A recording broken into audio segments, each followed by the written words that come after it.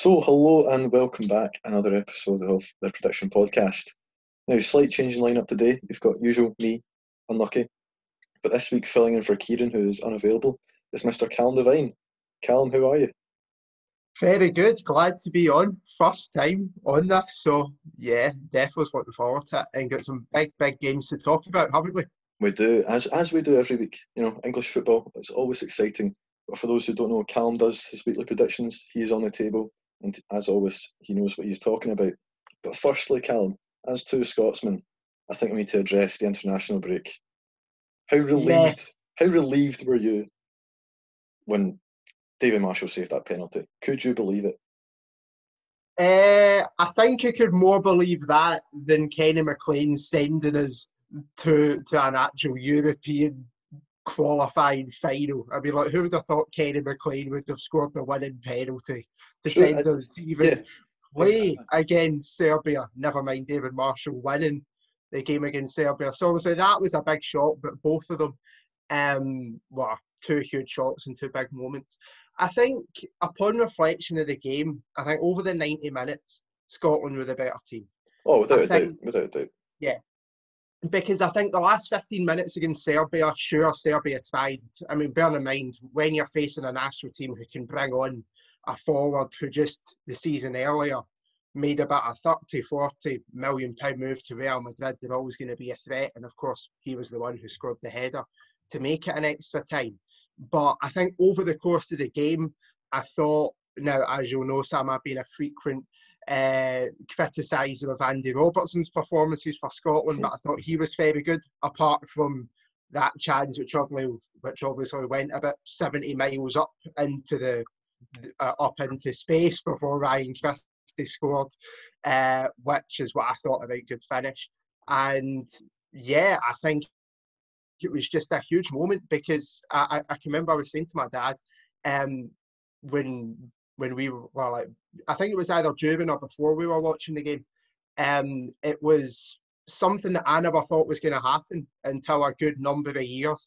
I thought the squad was always good enough, and I think that's the sort of thing with Scotland is that the players are always there, the personnel is always there. But for some reason, all these moving parts, usually defenders, it just doesn't seem to work. But I think it did. I mean, who would have thought that a centre half playing for Motherwell, in my opinion, was actually or is actually Scotland's best centre half just now. But of course, that's a debate which we can As a talk debate, about. he's certainly impressed since coming into the Scotland team. He's impressed. I mean, I was never convinced by him, but he controlled Mitrovic, and that was really where the game was won. Really, because without him, they didn't have a threat. And even when they brought on Jovic, he didn't really have his chance until the very last minute. So until that chance, we didn't even look in danger of losing it. Thankfully, they were miles off it, which probably helped. But even if they Yeah, were off it, I think we still would have won the game because better players, in my opinion. Player for player, I think we're better, apart from one or two. But we had quality in the team, and they showed it when it mattered. But I have to say, going through extra time, I thought they were going to score. It was just attack after attack.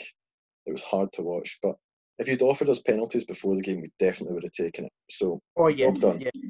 Still can't believe it. Still, incredible. Incredible achievement. Sam, so how many times have you watched the YouTube highlights of Sky Sports? Be honest. It's probably over 10 now, which I don't think's too bad. I bet you there's a few No, who are way definitely more than not. that. Yeah, oh yeah, definitely. It was what a moment. Words don't really describe the feeling, and I'm sure there's quite a few who'd agree with me there. No, and of course, I suppose I can freely boast on this podcast that I have got tickets for it. So Oh, at Hampden. So I don't know what game it is, to be honest. I mean, knowing Malok, probably something like Czech Republic and Croatia, which well, is it's literally fun. It's funny you say that because I've heard a few stories about people buzzing they had Hampden tickets only to find out they got that game. So um, yeah, that would be a kick in the balls. yes, it definitely would be. It definitely would be. But no, I think I thought it was a great game. I think the game against Slovakia, if we can briefly move back to that and we'll kind of relate it back into the game now 8 days ago. I think the Slovakia game highlights something that we all knew as Scotland fans, even 8 days ago, is that Ollie McBurnie is one of the most overrated Scotland strikers. Now, this is a bold claim here, but one of the most overrated Scotland strikers I think I've seen. Because, look, this guy is hyped up in England. He's hyped up by certain people in Scotland. He still hasn't scored. And he's played over 20 games now. And what I think the Slovakia game showed me as a Scotland fan who, I'll be honest, I'm not a frequent watcher of Sheffield United. Because in my opinion, I've got much better things to do. Oh, Well, to be fair, United fans. To be fair, I quite easily agree with you. They're not exactly exciting to watch. But yeah, I just think he's somebody who tries, but it just doesn't kind of work. And I think, again, it showed, well, to be fair, I think the game on Wednesday against Israel, he was actually okay. Yeah, he came on and won a few headers, made a couple of chances, but the guy just looks really slow to me. And that, yes. I don't think his running is someone's jogging, you know, it's really slow. He doesn't offer much going behind. He wins a few headers, but not enough. Even, you know, you mentioned the Slovakia game. Those were 3 sitters. And there's someone else in that Scotland team, if you presented those chances to, he takes them. But some would argue he's not fully fit, but that's a whole other argument. And if we start getting onto the Griffiths argument, we'd probably never finish this episode. We definitely wouldn't. And of course, we've got tons of stuff to talk about as well, don't we? We've got Premier League, and we've got predictions, and we've got a whole load of other that as well. But of course, I think we should all encourage the listeners to go and send in their thoughts about basically what they thought about the Scotland game, and see if they agree with me that Ollie McBurnie is not very good, or should I say agree with both of us, or maybe off of a different point of view. But yeah, will we get into it, Mr. Smith? We will indeed. So, Premier League, which seems like a lifetime ago now, the last round of games, it started on Friday night. Brighton Burnley 0-0, which was, I guess, not too big a surprise given Burnley were playing. Snooze fest, in my opinion. And then the Friday night game was Southampton Newcastle 2-0. Southampton. It finished. Yeah, actually, I remember watching it and thinking, it was a good wee game. Armstrong scored the winning, well, what proved to be the finisher for Newcastle. He's on fire. I don't see the Scottish people don't rate him. I don't see that opinion, because every time I watch him play, he offers so much. And on Friday night, well, 2 Fridays ago now, he was different class. The guy does not stop running. Yeah, he's an absolute machine. I think he took a wee while to get going, though. I think especially in the 2018-19 season, he was sort of in and out of the team, starting on the bench, getting brought on after the 70th minute. But Hasenhüttl seems to really trust him in that sort of number 10 role, which is great for them, of course, because now they're sitting 4th in the table. But also great for Scotland as well, because now we've got John McGinn, who's playing for the 6th place team now in the Premier League, which I'm sure we'll get on to how good Aston Villa's been this season, and how, if we can say, how much they've so far overperformed. And also, you've also got, in my opinion, Premier League calibre players in Ryan Christie, and Callum McGregor, and Ryan Jack. So I think that Scotland midfield is really looking strong, and I think Stuart Armstrong has undoubtedly been a key part for that for Southampton this season, and he showed that again against Newcastle in the game. Is it 2 weeks ago now? It is 2 weeks ago today. That's where we are. So it was a wee while ago. I'm struggling to remember much else from that game, to be honest with you. But what I will say is Newcastle are probably the most hit and miss team in the league. 1 week they can be absolutely excellent, and then the next, that Southampton game, they were pretty dross. They don't offer much sometimes, but sometimes they do. And when they do, they are very good to watch. But anyway, let's get on to Saturday, which started with Everton Man U. Big fixture. Oh yeah, without a doubt. I think for me, Everton have been this sort of team again that almost like Newcastle. However, not as bad and not as frequent. They started off really, really well, top of the table. James Rodriguez has been on fire, kind of tailed off the last few games. Of course, the Man U game I thought was a great game to watch. And obviously, I mean, Goodison Park now under Ancelotti is not an easy place to go by any means. No. And for Man U as well, who, let's be honest, have also been a sort of hit and miss team, not only in the Premier League but in Europe as well. For them to get a 3-1 win there was huge for their season, even though I can't believe I'm saying this, they're only in 14th place. Yeah, I mean, a lot of people said if they lost that, Solskjaer was gone, which, I mean, I don't think he would have been. But he Nah, I does don't. since he's taken that job, he does have this tendency to go on a poor run and then he'll pick up this incredible result, usually away from home. And the point about Everton, Everton are a bit hit and miss. They almost remind me of Arsenal for the past few years. They'll win these games that they probably shouldn't win, but they'll always drop points in games you'd have them as favourites. Like, I thought they were firm favourites to beat Man U, given where they were. And they turned Like up. They turned Scotland up as for 30 well. minutes. Yeah, very Yeah. like Scotland. Yeah, but I do think Everton. There's so much quality in that team. They have lost their last three, but there'll be no doubt that they'll be in the top six somewhere come end of the season because there's a lot of Yeah. quality in that team, and when they get it right, they're good to watch. Oh, without a doubt. And Calvert-Lewin's been on fire. I mean, who would Yes, have thought 11 goals, 10 games, Premier League Player of the Month for, I think, September, I believe, or maybe it was October.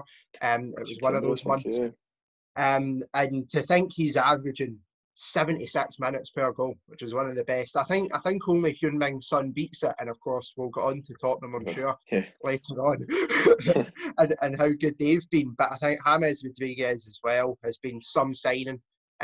Some were sceptical. I was a bit sceptical, thinking why would he move down to Everton? Because let's be honest, he's a Golden Boot winner at a World Cup, and he's also played for Real Madrid, been a part of a Monaco team, granted for only one season, and also won, I think it was 2 Bundesliga titles he won at Bayern Munich, something like that. Well, he But was on yeah, loan for 2 years, so he probably did. Yeah, I mean, let's be honest. I mean, it is Bayern Munich, so like, true, true. I could get put in that team and probably still win a Bundesliga. But then again, with my finishing, it would be very close. Well, you say that if they had you in the park, they'd only win, 4-0 every week instead of 6. So, Yes, that's fair. but he's been a good signing. There's a couple of games this season I've watched. He hasn't really affected the game much, but he's that kind of player that if you find him on the wrong day, then he'll cause you problems. And that's the kind of player that Everton haven't really had for a while. That kind of top player who will just make something out of nothing. And they've definitely got that in him. Because you look at the likes of Sigurdsson, 1 week he's fine, next week he's just invisible. He's fine, but he's nothing more really. And that kind of James, that name, brings a lot to their game. He's a joy to watch when he gets it right. Yeah, definitely, completely agree. And now will we move on to talk about Crystal Palace and Leeds just for a wee bit. Now, Crystal Palace were a team that I thought were going to be really shocking this season because last season they had one of the worst attacks. They were so heavily reliant on Wilfried Zaha, who quite frankly has been deteriorating over the past few seasons. And I think their top goal scorer was Luka Milivojevic, He takes who, penalties. yeah, and he just takes penalties. And you're like, how on earth can Crystal Palace, this was my thought process at the start of the season, of course, how on earth can Crystal Palace actually stay up when they've got a defence who, let's be honest, is filled with players who I don't think are as good as the defenders at Aston Villa, at Brighton, or even at Sheffield United as well. And I thought that they would struggle. But, to be fair, Wilfried Zaha, 5 goals at this stage of the season is very good, especially for a bottom half Premier League side.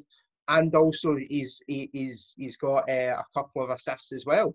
And I mean, I think Bielsa's sides with Leeds are always going to be a bit up and down. But fair play to Crystal Palace. It was a solid 4-1 win for them, and they've definitely surprised me with how well they've done this season. Yeah, I mean, I wasn't too surprised that Palace won the game. I was more surprised. Well, 4-1 was a shock.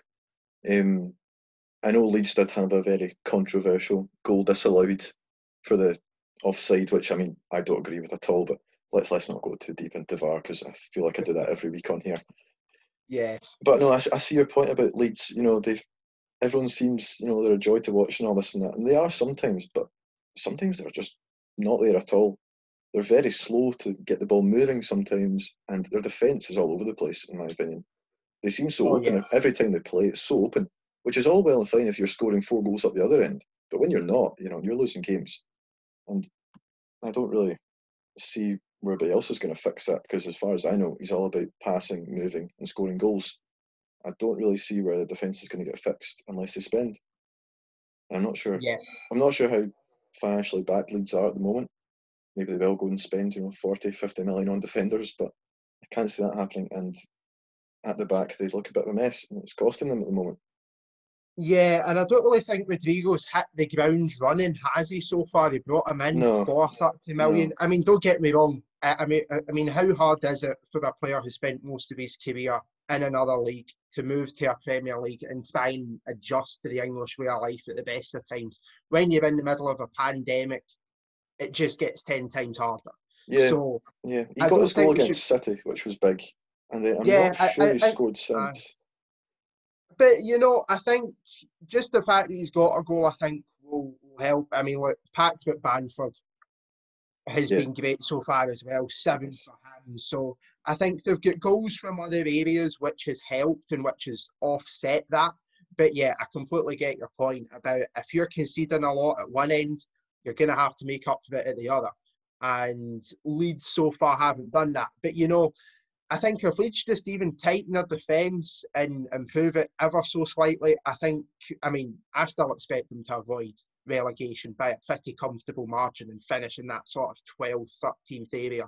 I don't think they'll get up to like challenging European spots like a lot of people were predicting. But I still think, even though their sort of start this season has been a bit iffy, I still expect them to comfortably stay up. yeah, they'll be fine there. But I just feel like they could be doing so much more if that defence was sorted. But anyway, let's move on to what you'd call one of the title challengers, Chelsea against Sheffield United. Comfortable in the end for Chelsea, but it wasn't that way from the start. Sheffield United rarely score, and it was a big surprise to go 1-0 up at Stamford Bridge. But in the end, comfortable. And Hatem Ziyech showing his quality, showing his worth. That boy can pick a pass. Yes, Unbelievable you at times. definitely can. Oh, yeah, without a shadow of a doubt. I mean, you have to say, on the basis of it, this should be a game where Chelsea's winning Yeah, pretty comfortably by definitely. about a 3-goal margin here. Sheffield United have only picked up 1 point in their past 8 this season. I'll Yeah. be honest, I can't remember who that was against, but I think it was in about the second week or something like that. Something's telling me it was Burnley, but don't quote me in that.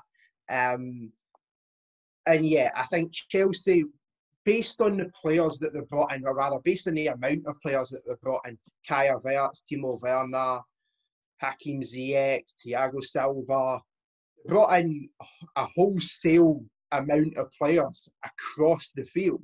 And I think they're always going to need time to try and gel together. But, they're sitting 5th place just now, not the worst position to be in at all. And, I still expect them to get 3rd, to be honest. But, I think Tottenham will be closing on them.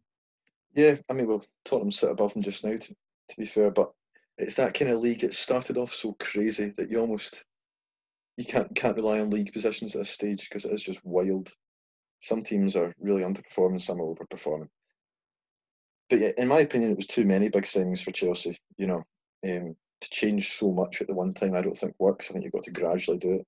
Some will disagree, which is fair enough, but I think it's encouraging for Chelsea. They're still to see Havertz really hit the ground running.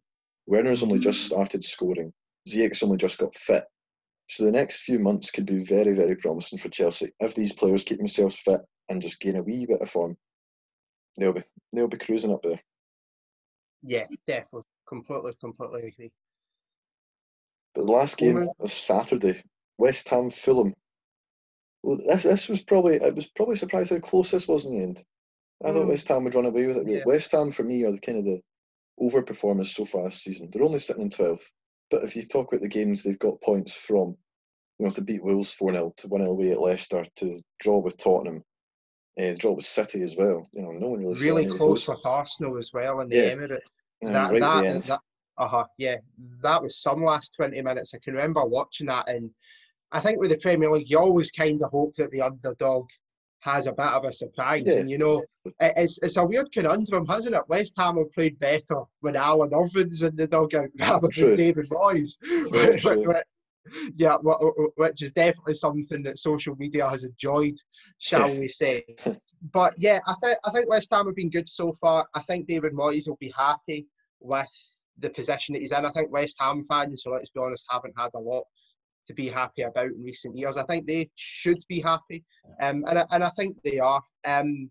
Yeah, I was surprised when Felipe Anderson went, I'll be honest, during the summer. But he never really hit the ground running. But and neither is Seb Allaire. But, you know, Michail Antonio, to think they only signed him for, I don't know how much, but presumably it wasn't a lot coming from Nottingham Forest.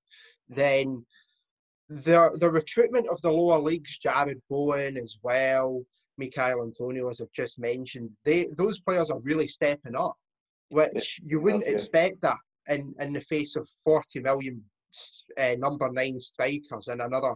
I think Felipe Anderson also cost 40 million as well for Lazio. So yeah, West Ham are a kind of strange team in terms of the players that are actually stepping up and performing. It wouldn't be the players that you would expect, but you know, I think I think like Leeds, they're going to be a team that again will comfortably stay up and may have a few wee slip ups even there.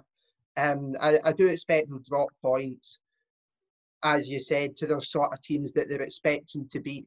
But that ability to even take the odd point or two off of the teams sitting in the top half of the Premier League is really crucial to them staying up this season. Yeah, you do worry with Antonio's injury where the goals will come from. I'm not sure when he's back fit. I mean, for all I know, he could be back fit tomorrow. But, you know, they've got some really cracking players. I love watching that Souček in the middle of the park. He just strolls through a game. It was really nice to watch. And, of course, he got the winner against Fulham. But Fulham will be absolutely raging when they did not nick an equaliser in the 98th minute from the penalty spot. I mean, it's all well and good if you hit a normal penalty and it gets saved. But when you try a wee Panenka in the 98th minute and you're a club at the bottom of the league who need a point and you try a Panenka and it's easily gathered by Fabianski in goal, and part of me feels sorry for him, but part of me is always like, you absolute idiot. Why? Why would you try it? Took the words right out of my mouth there. Took the words right out of my mouth. Silly boy. So anyway, before I get too annoyed at that, well, not annoyed at it, just, well, annoyed at him really, because it's just stupid. Let's move on to Sunday, which started with West Brom against the mighty Spurs. Not a great game. 1-0 Tottenham finished, but job done. And that's all that matters from a Tottenham point of view. Harry Kane, 150 Premier League goals. Some record. And also in a short amount of games to do it as well. Yeah. Bear in mind. I mean, and to think he's had that sort of track record as well, even after being injured for a lot of games as well, and sort of coming back from injury, starting on the bench, then coming on. I think that's a huge achievement for him. I think we have to talk about how much of a provider Harry Kane has been this season. Yeah, he's almost taken up a new role. He's almost playing that Roberto Firmino role, that kind of false nine. He drops back, and then the way it works, though, if you've got Son and Bale, you know, sprinting behind, all you need is just one ball from Kane, and they're through on goal, as we've seen so many times this season. It's a great formula, and it's doing absolute wonders for them. And if they maintain it, though, I'm not saying they'll challenge for the league, but they'll be top 4 certainties if they can maintain this form. Oh yeah, definitely. I mean, here's a stat that I think the listeners will enjoy. He's actually assisted more than he's scored this season. So it's 9 assists and 8 goals, which is quite something for your stereotypical number 9 striker. And it just shows how much either he has revolutionised his game or Mourinho has helped him to revolutionise his game. Either way, it's working very well and Tottenham are flying. Yeah, I mean, if you'd said to me Harry Kane just has 8 goals this season, I'd be quite happy if I was a striker. But if you add the assists in, it's quite a stat, because it's not really something in previous seasons you would have said is particularly strong in his game. You would have said he holds it up well and he brings others into play well, but to make goals the way he's making them, look at the quality of some of his passes through for Son. Even, I think it was at Burnley when they nicked a late goal to win 1-0, which, I mean, I'll talk about in a minute, something I want to mention there. Quality of the header, just laying it into his path, the goal against West Ham that Son scored, the pass from Kane's different class. The 4 at Southampton Son scored. Every one of them's a quality pass. But with Tottenham now, there's just, the winning mentality. They'll go away and they'll nick a 1-0 win. Job done. That's the kind of thing you haven't seen from Tottenham over the last few years. And I think that's down to Mourinho, of course, but it's down to some of the signings as well. They're players that will just get you over the line. They'll win the game, they'll move on. And that's, it's good to see, especially from a Tottenham fan. But they're enjoyable to watch as well. Definitely more enjoyable than they have been in previous seasons. Yeah, definitely. Completely agree. But we move on to the next game on Sunday, which was Leicester Wolves. Which, two good sides. Two sides who play in a similar way. And well, it proved to be that, a very tight game. Only 1-0. And it was a penalty as well. Bit harsh, I would say. I thought the penalty was harsh, but this handball rule, again, I could talk about it for hours, but I'm not going to. And I was about to say Vardy doesn't miss penalties, but of course he did miss one later on in the game. Well saved by Patricio. But for Leicester, we'll just see that as job done, because that's a tough fixture to win when you play Wolves. Job done, top of the table. They'll take that. Oh yeah, without a shadow of a doubt. And they've also got, which I think goes under the radar, they've also only conceded 9 goals, which along with Tottenham, Aston Villa, okay, fair mind, there are about 5 teams who have only conceded 9 goals, which is the best in the Premier League. So when I started saying that, it's gradually sounded less impressive than I wanted it to. But of course, Leicester's defence has gone really under the radar as well. And I think for them having the best defence and top goal scorer, and as you mentioned, Jamie Vardy, it can only prove good things for them in the season. And also Brendan Rodgers, who's a very experienced Premier League coach. And they never had the best. It's weird to say last season, isn't it? Like sort of that July period. Where they just couldn't really hit the ground running, but they definitely seem to have done it now. But of course, when Leicester were top of the table, there were always fans that like to get a bit dreamy and think, could they do it again? But with Liverpool's injuries, which we'll get on to, Man City as well, there's a slim chance, but more of a chance of Europe. But even still, I still expect Arsenal to improve. I expect Chelsea to climb up the table. I think Man City and Man United will get up from 10th and 14th place respectively. And I think while Leicester have been good, sometimes good might not be good enough. But of course, when you've got the best defence and so far the top goal scorer, undoubtedly good things can definitely happen. Yeah. It's all down to Rodgers for me. He's a great manager, but as we both know very well. Oh yeah.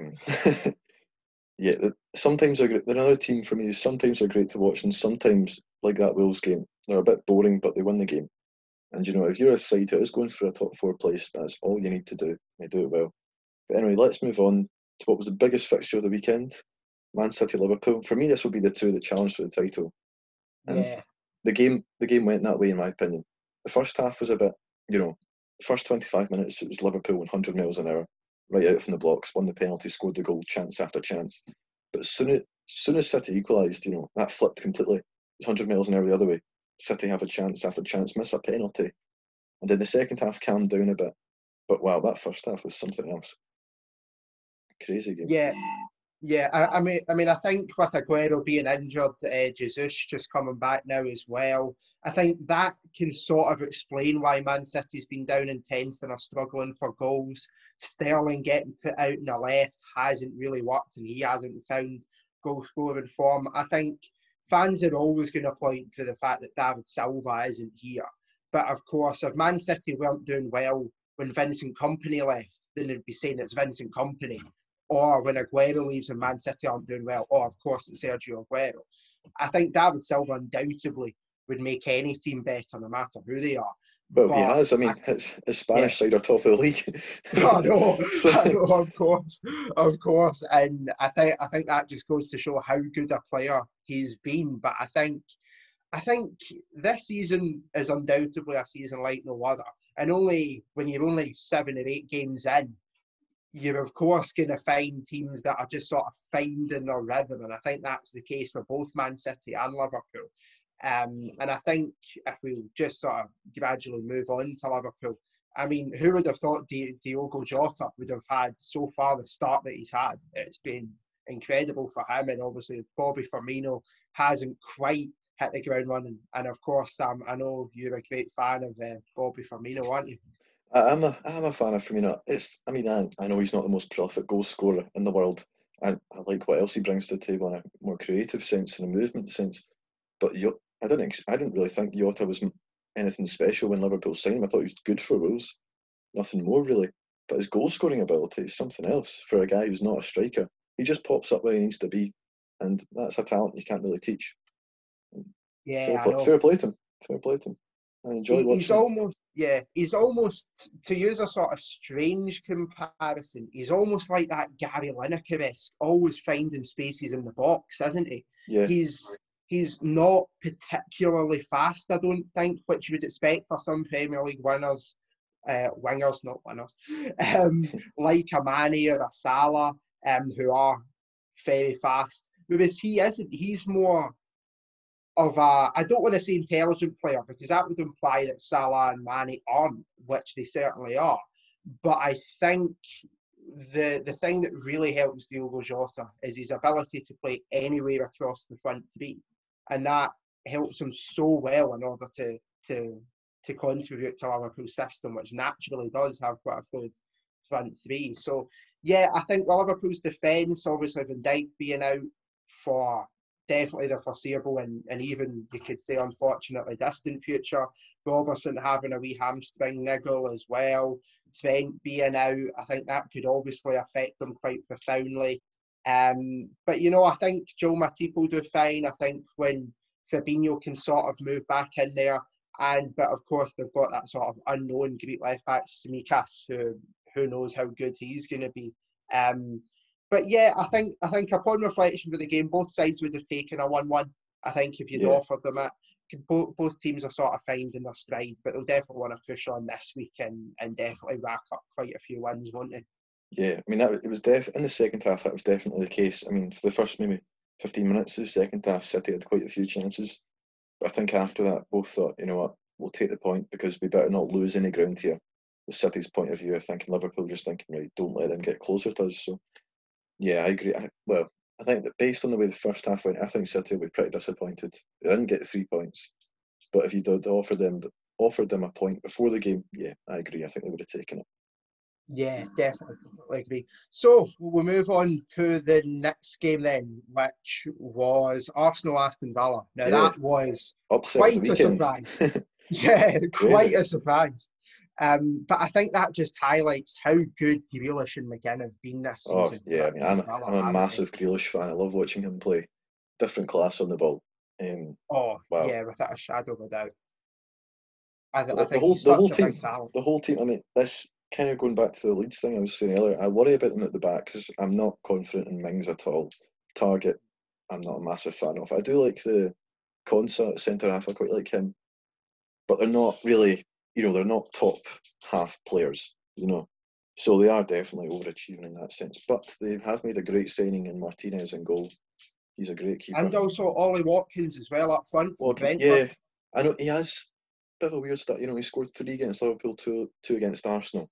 But apart from that, against the lower sides and table, he's only got 1 goal, which is a bit strange. But he's the kind of player I think he'll score here and there. He'll get big goals here and there. But he's not the guy I think who's going to get you 20, 25 goals a season. No, I don't think But so. if he's scoring 10, 15 goals a season for Villa, I think they'd take that as money well spent. Yeah.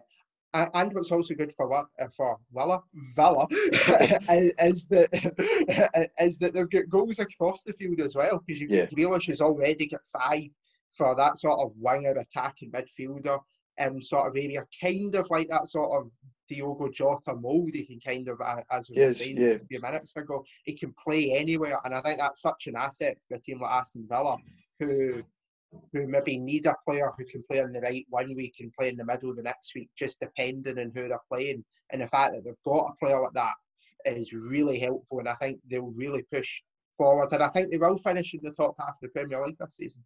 yeah, me too. I mean, with Grealish, sometimes he's not always involved in the assist or the goal, but what he does is he drags 1 or 2 players with him. They have to stick close to him because if you leave him unmarked, he'll make something happen. So just by having him in the team, he occupies so much of the field just because of his presence, and that's, to have that for an Aston Villa kind of team. Any team in the league would take him. For Aston Villa to have him is quite something, and he's definitely shown his worth. Goals, as you said, assists. I mean, I know the stat about him being the most fouled players thrown up a lot. It's almost annoying me how much he's getting fouled, because I would just like to see him keep going and keep playing, because he always makes something happen. But I mean, the guy's almost impossible to tackle.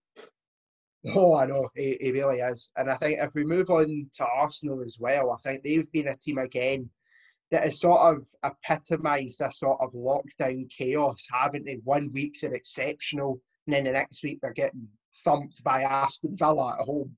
And that's obviously not what they want to be doing, even though Aston Villa, as I've just been saying, have been really, really good so far. And no player from Aston Villa scored more than 5. Aubameyang, Lacazette, Nicola Pepe as well have kind of been there and thereabouts, contributing for a few goals here and there. But I think we all know how good and how pivotal Pierre-Emerick Aubameyang has been to Arsenal, and I think there's a sense of an over-reliance on him, and when he's not being lights out exceptional, then I think Arsenal can really kind of struggle, and I think that's what's been happening so far. Yeah, I mean, for me, this looked like the first season in ages Arsenal had a settled defence with Holding, Gabriel and Tierney, and they were just ripped apart by this Villa team. It was quite incredible. Because, I mean, the previous week away at Old Trafford, that back three and the two holding midfielders were brilliant. All 5 of them, like Thomas Partey and El Neni, were both brilliant in that midfield. But they were totally overran. They don't seem to have that player without, I mean, I know Ozil might never play for them again, but that kind of player who sits in front of those two midfielders and makes things happen. If you've got Partey and El Neni running everywhere, winning the ball back and moving it on, the players they're moving it on to are wingers who want to get wide, or a striker who wants it in over the top. They don't have that player in the middle just to, pick a pass, make something happen. It's very almost too structured in a way that doesn't allow, a kind of free roamer in there, like a David Silva, as we mentioned earlier. And that's the kind of player they're missing. And if they had that, I think they'd be a much better team to watch. Yeah, definitely. I think that's what those top teams need, isn't it? That fluent attack, like we were talking about Liverpool, having those players who can sort of play in multiple positions. And while Aubameyang can do that and has been played out in the wing, Lacazette can, Pepe not to the same extent. And I think that, as you were saying, it's almost too structured. And that is obviously hampering their forward creativity. So, will we get on to the predictions for this week then? But before we do, I'll just mention a couple of lower league results that were important for last weekend. So, last weekend saw second and third, Norwich and Swansea play. Norwich won 1-0 with, I believe it was quite an 84th minute goal to go into second above Swansea. And then there was some big FA Cup games as well. Ipswich and Portsmouth finished 3-2 Portsmouth. So Kieran is obviously not with us this week. I was very excited at that. But yeah, let's do it. Let's go on to this week, because there are some big games to talk about. So we start with lunchtime on Saturday, 12:30 kickoff, Newcastle-Chelsea. What are your thoughts? So I predicted a 2-0 for that. I think, as you were saying, Newcastle are a kind of team that will be a bit iffy. I think this could go either way, where it is a 2-each draw or a nothing each, just in terms of how the way it's going. But I think because of Chelsea's offensive talent, I think they only need a Ziyech, a Werner, or a Kai Havertz to turn up, and they will easily win. I think if all 3 of them turn up, it could end up being a cricket score. So I do expect, though, they might have that sort of post-international break rustiness kind of getting just back into their shape. And I've went a wee bit conservative this week and went for 2-0 Chelsea. Yeah, I was thinking about that, but I was thinking these kind of games, whenever Newcastle play a top side at home, they tend to be really hard to beat. So I've gone for Chelsea to win, but only 2-1. I've gone quite a close one.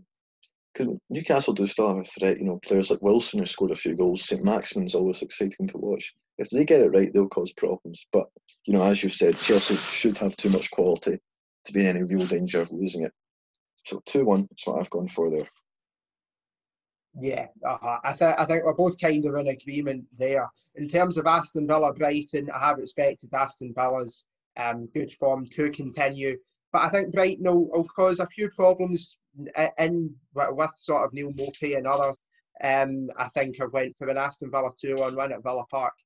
2-1. I went 3-1, so I've gone one more goal. Again, we're quite close there. But yeah, Brighton do have that kind of ability to cause the odd problem here and there. But yeah, I expect that Villa will have just a bit too much for them. Yeah. Now on to the big one as well. Oh Tottenham man, City. I'm excited for this. This is always a good fixture. It's always an exciting game. I think last season it was a 2-2, and I think Tottenham won 2-0. And the season before, remember that? Well, of course, the season before you had that mad Champions League tie, which was absolutely crazy. So it's One of always the exciting. best Champions League ties I've ever watched. Yeah, That was incredible, that game. And also the game after that season as well, the Tottenham Ajax was absolute scenes, to say the least. Scenes. Absolute scenes. Yeah. For this game I went for, you might say an upset, I went for Tottenham 3-2. I think Son and Kane's good form will continue.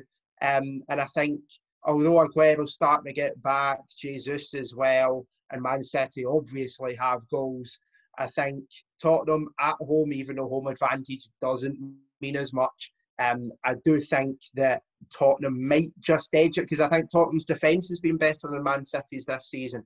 And I think that might sort of be the key to just hold out for that one crucial attack when Man City is going forward. And I think combined with Tottenham's great attack and play with Son and Kane, and obviously I think it'd be quite something if Gareth Bale was to get in the score sheet as well in a crucial game. I do expect Tottenham to just edge it here, but what a game it will be, in my opinion.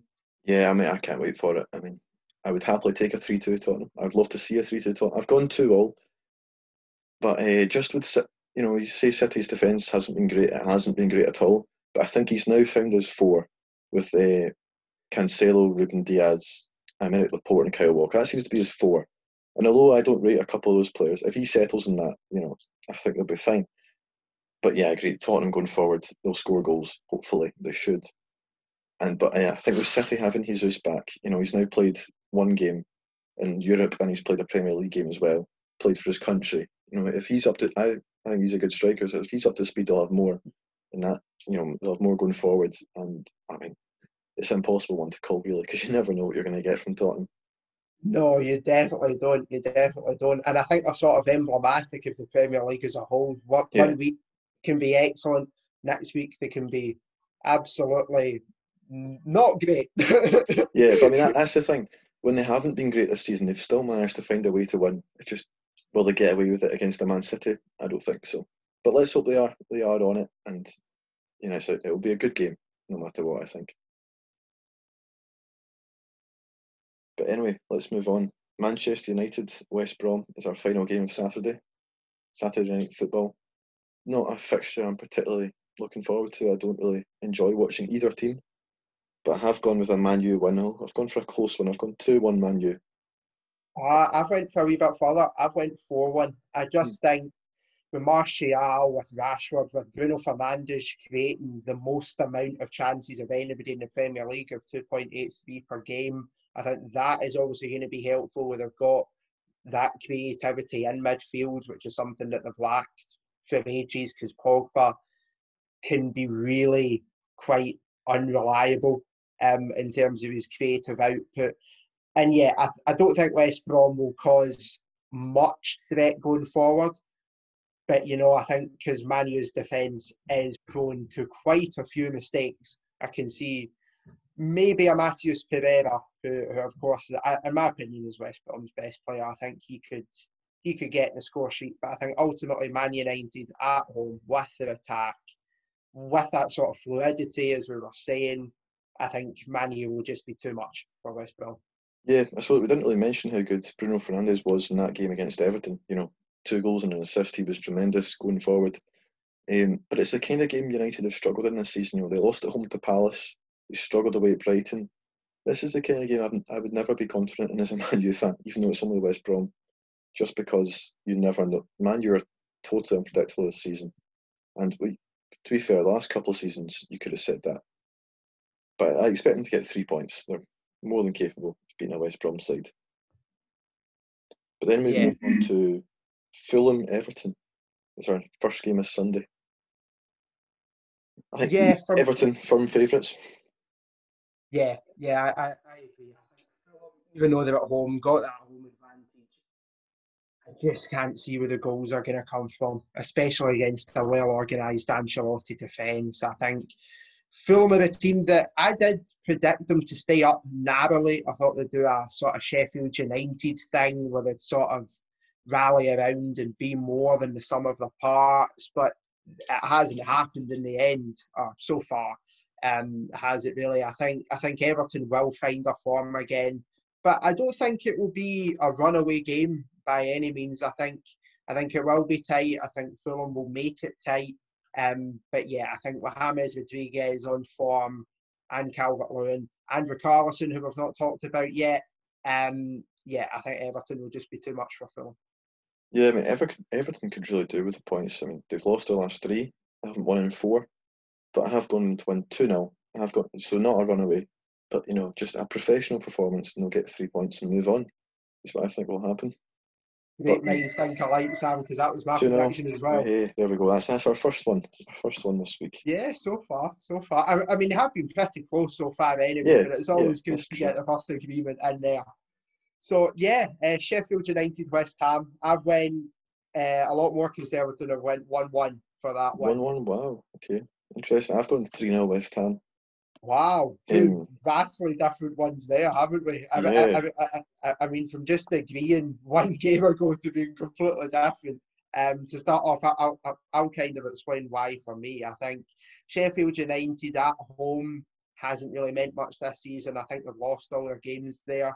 And although I don't expect them to win this one, I do think West Ham can be very vulnerable defensively. And I think if Sheffield United get that early goal, or even just get a goal in the first half and go 1-0 up, I think they'll really not just park a bus, but park like 100 buses and just make like their 10 offensive players barely leave their defensive half. And I think you could kind of see that game going that way. But of course, if West Ham get the early goal, then I think they definitely could run up the numbers. So I think it all just kind of depends on how the game starts for me. But in my opinion, I think Sheffield United will get the first goal, and then it'll be really quite tight. Yeah, I mean, Sheffield United haven't conceded too many this season, but they did lose. I can't remember who it was, but they lost another defender to the virus who was away on international duty during the week there. So that'll be a bit unsettling for them. And I think, like you said, if West Ham get an early goal, I think they'll win comfortably. But I don't see where Sheffield are going to get. I know they got a goal at Stamford Bridge, but we've already slaughtered McBurney for that programme. I just don't see where the goals are going to come from. They've only scored. How many have they scored this? They've only scored 4 goals this season. It's not the lowest. Burnley have scored 3, but it's just they aren't coming frequent enough, and not when they need them. So I fear for Sheffield because they're not scoring, and although they're not conceding too many, it doesn't matter because they're not scoring goals. Yeah, I mean, I don't want to flex, but I did kind of predict this at the start of the season. I did expect Sheffield United to go down. I think. Me too. I think. Did you really? Yeah, no way. Yeah, I didn't know that. I think I had them in 18th or something, so not right at the bottom, but still going down. Yeah, I think that was the exact same with me because I think they just have that sort of second season syndrome, like what Huddersfield had a few years ago and countless other Premier League teams. Where the system that worked for them in the first season, that sort of low block Burnley style, but at the same time they could be really quite fast on the counter attack, just hasn't worked for them this season. Teams have figured it out. Yeah. And I think that's a real problem for Sheffield United. But I think the floodgates won't quite open for them in this game, but I can't see them getting the win. No, neither can I. But we will move on to the next game. Quite a big one, this. Leeds Arsenal. Definitely a fixture. This will be mayhem. Yeah, I mean, this is very unpredictable. Arsenal, who at times this season have looked solid, against the Leeds side, who at times this season have been free scoring. we just don't know who's going to turn up, you know. And I think that's whoever turns up in the first 10 minutes could win the game, because if Arsenal start poorly defensively, you know, on Bamford's form, I wouldn't be surprised if he nicked out another goal. He's playing well. But Arsenal going forward aren't scoring enough goals. You know, we talked about Aubameyang and things earlier. There's not really enough so far this season. So it's a hard one to predict this. So what have you gone for? I've went for a 4-2 actually, because I think, although Arsenal, you're right in saying that Arsenal haven't been scoring, I think Leeds defensively and the gaps that they leave because of Bielsa's pressing system, and naturally when you press so far up the field it can leave gaps defensively. I think Aubameyang's pace, as well as Nicola Pepe as well, can really exploit that. And also people forget how quick the fullbacks are as well in terms of Saka and Tierney. And I think that threat through the middle of those two players and then out wide, I think that speed could really cause Leeds problems. But either way, what a game it will be to watch. Two teams who want to attack, two teams, let's be honest, cannot really defend. And that's why I went for a bit of a mental 4-2 win for Arsenal. Yeah, I've gone 2-1 Arsenal. I think Arsenal win. I agree with you. The spaces in behind that Leeds leave, you know, Arsenal do have the players to exploit it. If they play well, then they will exploit it.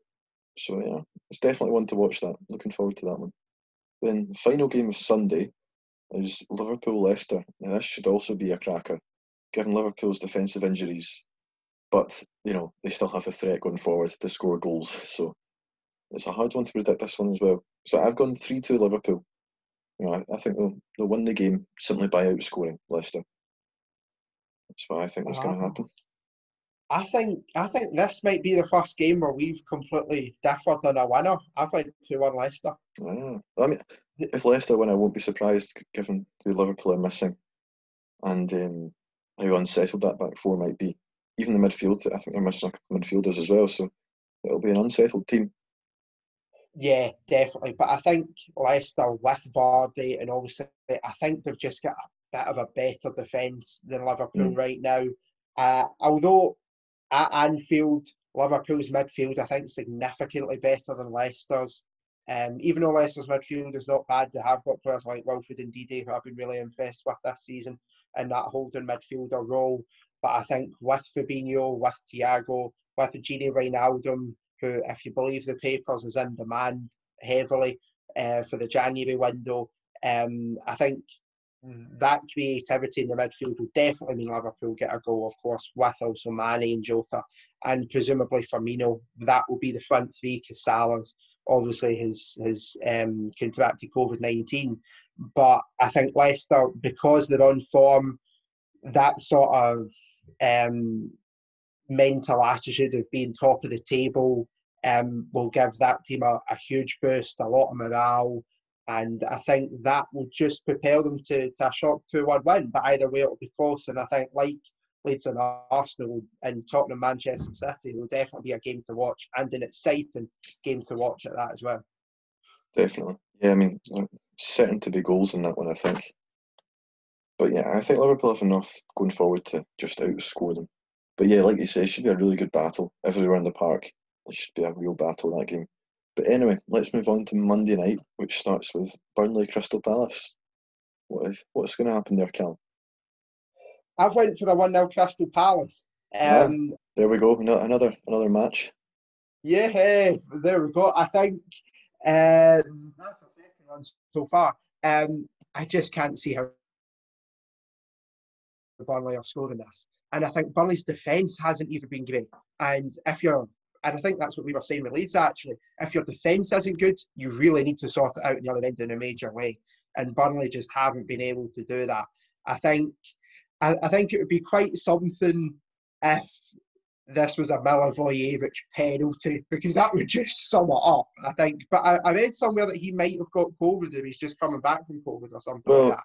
So he missed the Serbia game against Scotland, didn't he, with COVID? So I suppose he won't be playing. Yeah, well, that's a shame because that would just sum up those two teams, wouldn't it? if Crystal Palace scored from a penalty. But yeah, I just think Crystal Palace have got more defensive talent. I think definitely.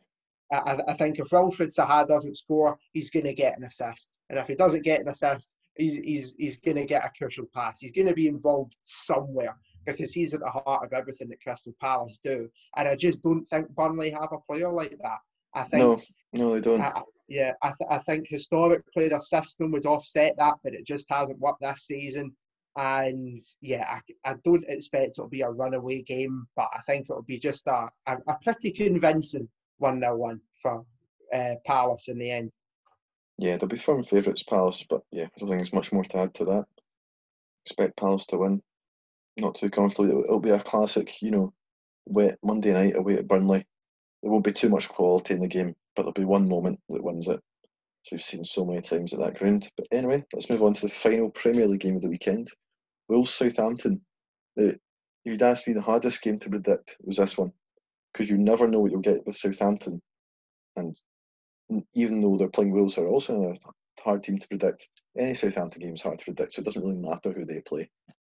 But I've gone for a 2-2 draw, mainly because I have no idea. Really close. I just went for Wolves to edge it purely because they're at home. I mean, I know, as I'm saying, home advantage really doesn't mean much, but at Molineux, I think somehow it might just give them an advantage. I mean, as you were saying, it's so hard a game to predict. Both teams have been on form.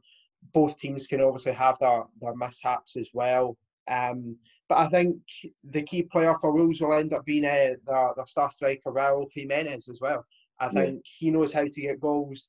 And I think Jota's loss has affected them, Wolves, in their sort of creative and goal scoring. Yeah, I mean, there's no doubt they have talent there in the places, the likes of Neto and Podence, two Class B players.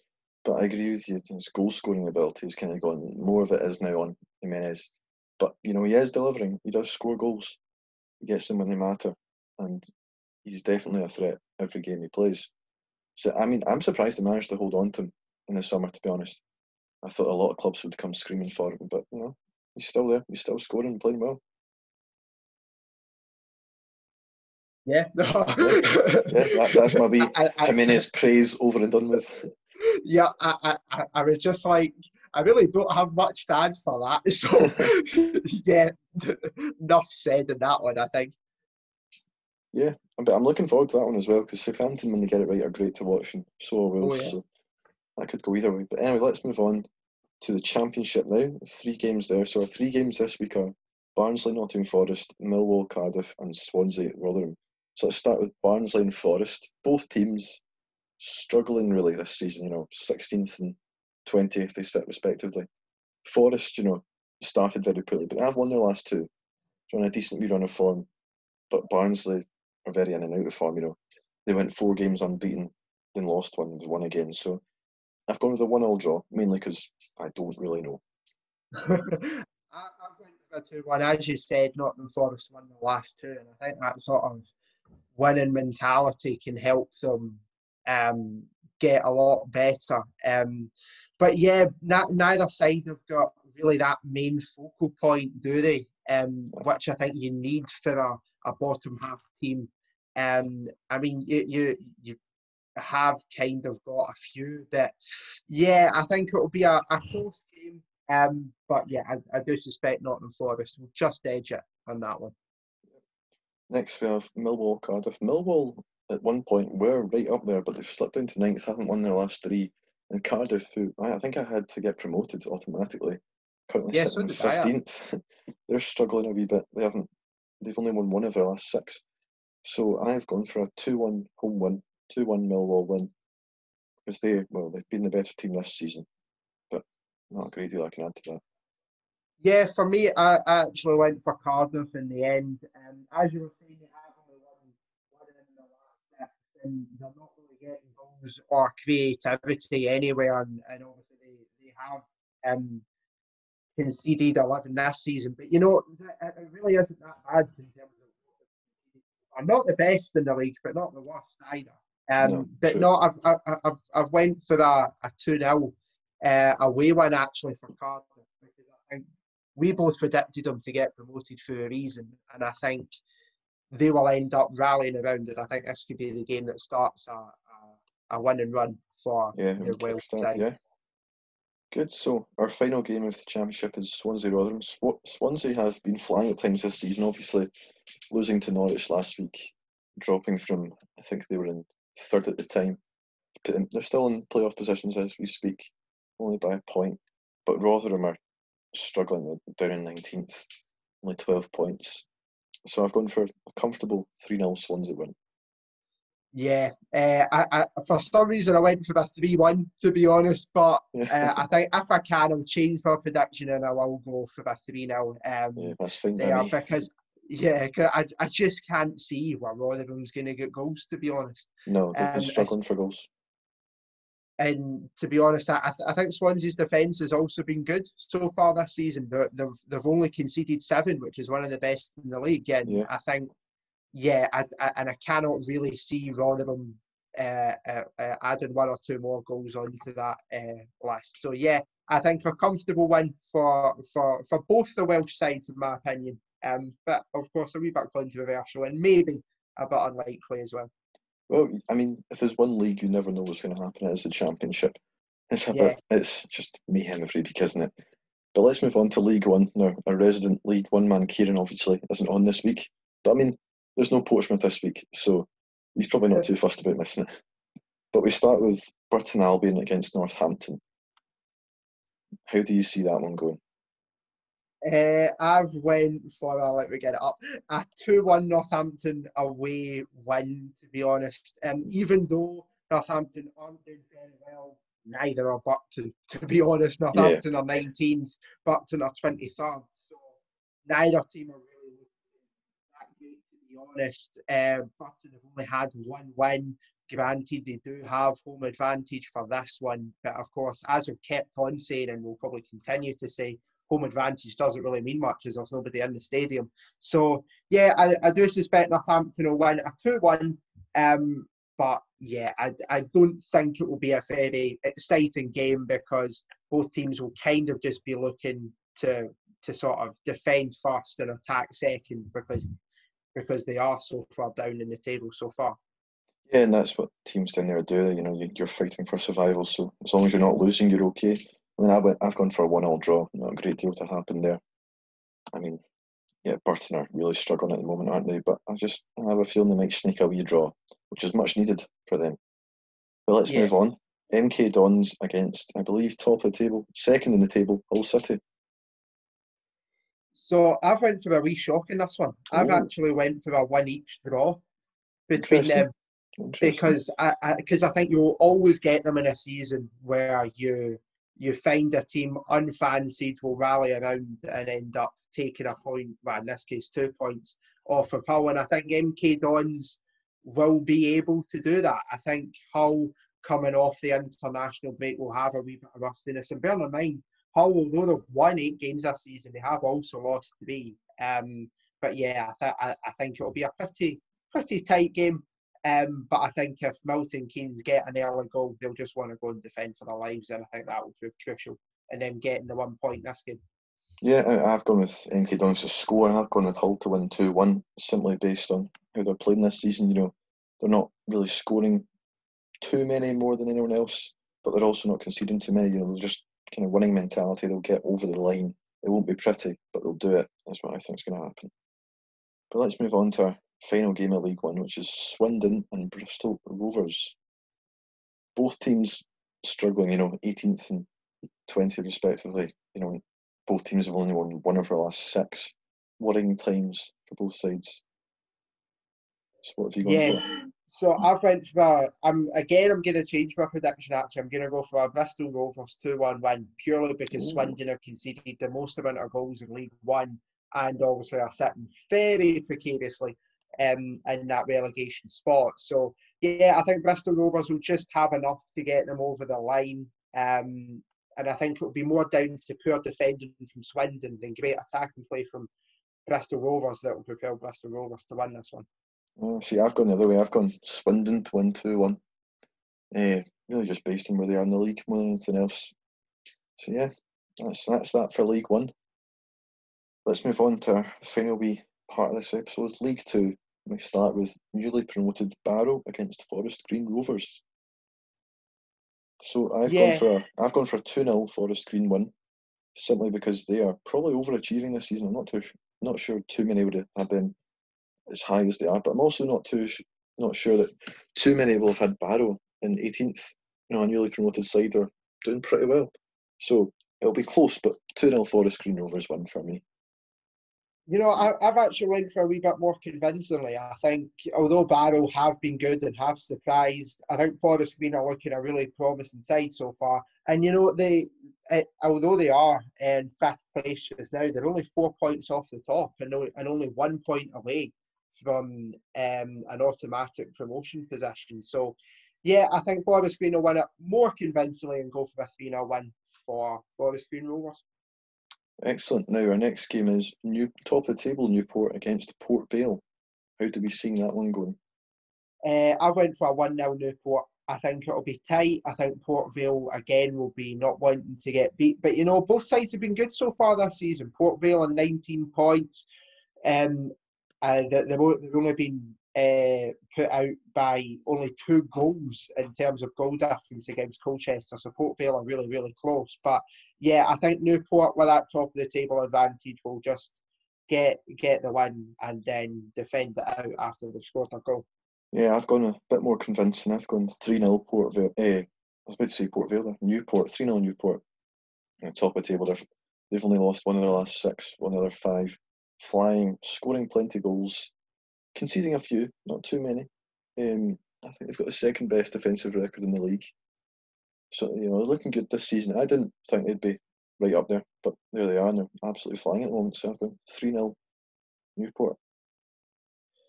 Yeah, and now for the last game, but not least, of course, I've predicted Bolton 2-0 against Stevenage. I think Bolton, although they haven't been great, sitting 17, and of course, all the sort of problems they've had financially sort of prompted that. Stevenage haven't been great either. I mean, 8 points in 12 games is never the No, start you want to have to a season. Only winning one game, and obviously conceding as well 12. But you know, conceding 12 goals in 12 games could be far worse for a side who are kind of just looking to stay up. But yeah, I think Bolton will get another 3 points, and that might kickstart a fight for them for promotion. yeah, I mean, not too much else to say. Stevenage obviously struggling. I think they were tipped by a few to really struggle this season, so it's not a great surprise. Bolton, yeah, they have had their struggles, but you know, they've won their last game. A wee bit of form maybe, and I've gone with them to win 2-1, 2-1 away win for Bolton. So that is us. That is our games finished. What game are you most looking forward to, Callum? Oh, without a doubt, Tottenham Man City. Yeah, Without a doubt. I think that's been the game that I've most enjoyed. Of course, I've enjoyed talking about all of them and loved being on the show for this episode, but I think that's been particularly the game that when you just sit and watch both of the teams this season, you never quite know what you're going to get. What will Tottenham score a lot of goals thanks to their creativity, or will they sort of have a sort of stagnant 1-0 win like they did against West Brom?